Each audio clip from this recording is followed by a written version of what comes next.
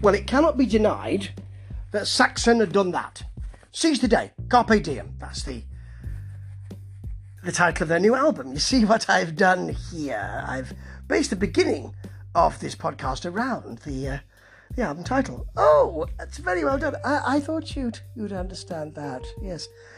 You see, they've been going for nearly 50 years. It'll be 50 years in a few years, and they've had ups and downs. They've had comings and goings. They've had an ill-advised push towards America. They've had an opportunity during a half-time at a football match to try and break the air guitar world record, which didn't go down very well. And they've become, over the last few years, by really pushing the metal, they become a kind of really well-respected band. And that's quite right, because the stuff they've done in the past few years has really been successful. It's really ramped up the metal.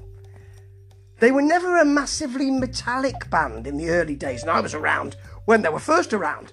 So, 747 and all those bands played on and all that it was metallic, but it sounded, it was during it's the new wave of British heavy metal we're talking about. So it had real melody, and they still have that, but they ramp up the bass, they ramp up the chunkiness of the guitars. Some of these guitars are so sharp that, they could cause an incision. And by doing that, they feed into the modern European metal feel, and they sort of say, we're not done, because we can still get up and we can still pack a punch. And indeed, they can. Firstly, just a chat about Biff Byford's voice, which is incredibly strong. It's strong, it's powerful, and it leads quite a lot of these songs, which is it's real faith and trust in that voice, and quite right too. So what do we have here then? Well, we arrive a bit slowly with the title track, but then there's a scream and violent riffs. They are quite violent with that growling bass. The vocal lilts a bit as the song carries on. You've got a bit of melody in there. And this continues with Age of Steam. It's busy. It heaves. There's quite a lot of that heaving, swaying, metallic feeling, which I love. There is some nice metallic harmonising here. You're not going to get Crosby, Stills and Nash, or Crosby, Stills, Nash and Young, but certainly Crosby, Stills and Nash here, but there are some harmonies. And this is one of the tracks where Biff's voice breaks through, it's pushed to the top of the mix, and it really leads everything. It's not all fantastic. The Pilgrimage is, it's got a rangy and rather fine guitar solo. But Dam Busters, yes, they write about things they know.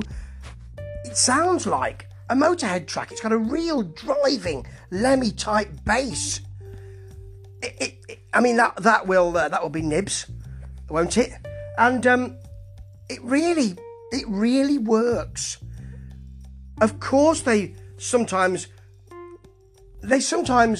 move into accept territory, but there's nothing wrong with that. That precision, sharp riffing for Remember the Faith really drives it. There's a gang chorus, there's a big burning solo. It's a great metal track. And there's Euro metal too in All for One. But it's a sing-along situation. All for One leads me to think of Raven, and it sounds a bit like them, in that you've really got that pushy, fun time metal here. Black is the Night ends the thing with really heaving riffing. It sounds so big and powerful, but then it leads into a lovely bluesy solo, so they confound us again. This is just great, and they come through the pandemic and everything else, and so many changes, still strong. They're gigging again, and I'll always remember seeing Saxon a few years ago and coming out of the room and waiting for a bus to get home and hearing something rev up, looking across the way, and at the side of the building there was Biff with some fans on a Harley Davidson just revving it. That is metal, and you cannot learn it. Great album, great band, wonderful to see them still coming through. Seize the day. They've seized it by the gonads. Ta-ta.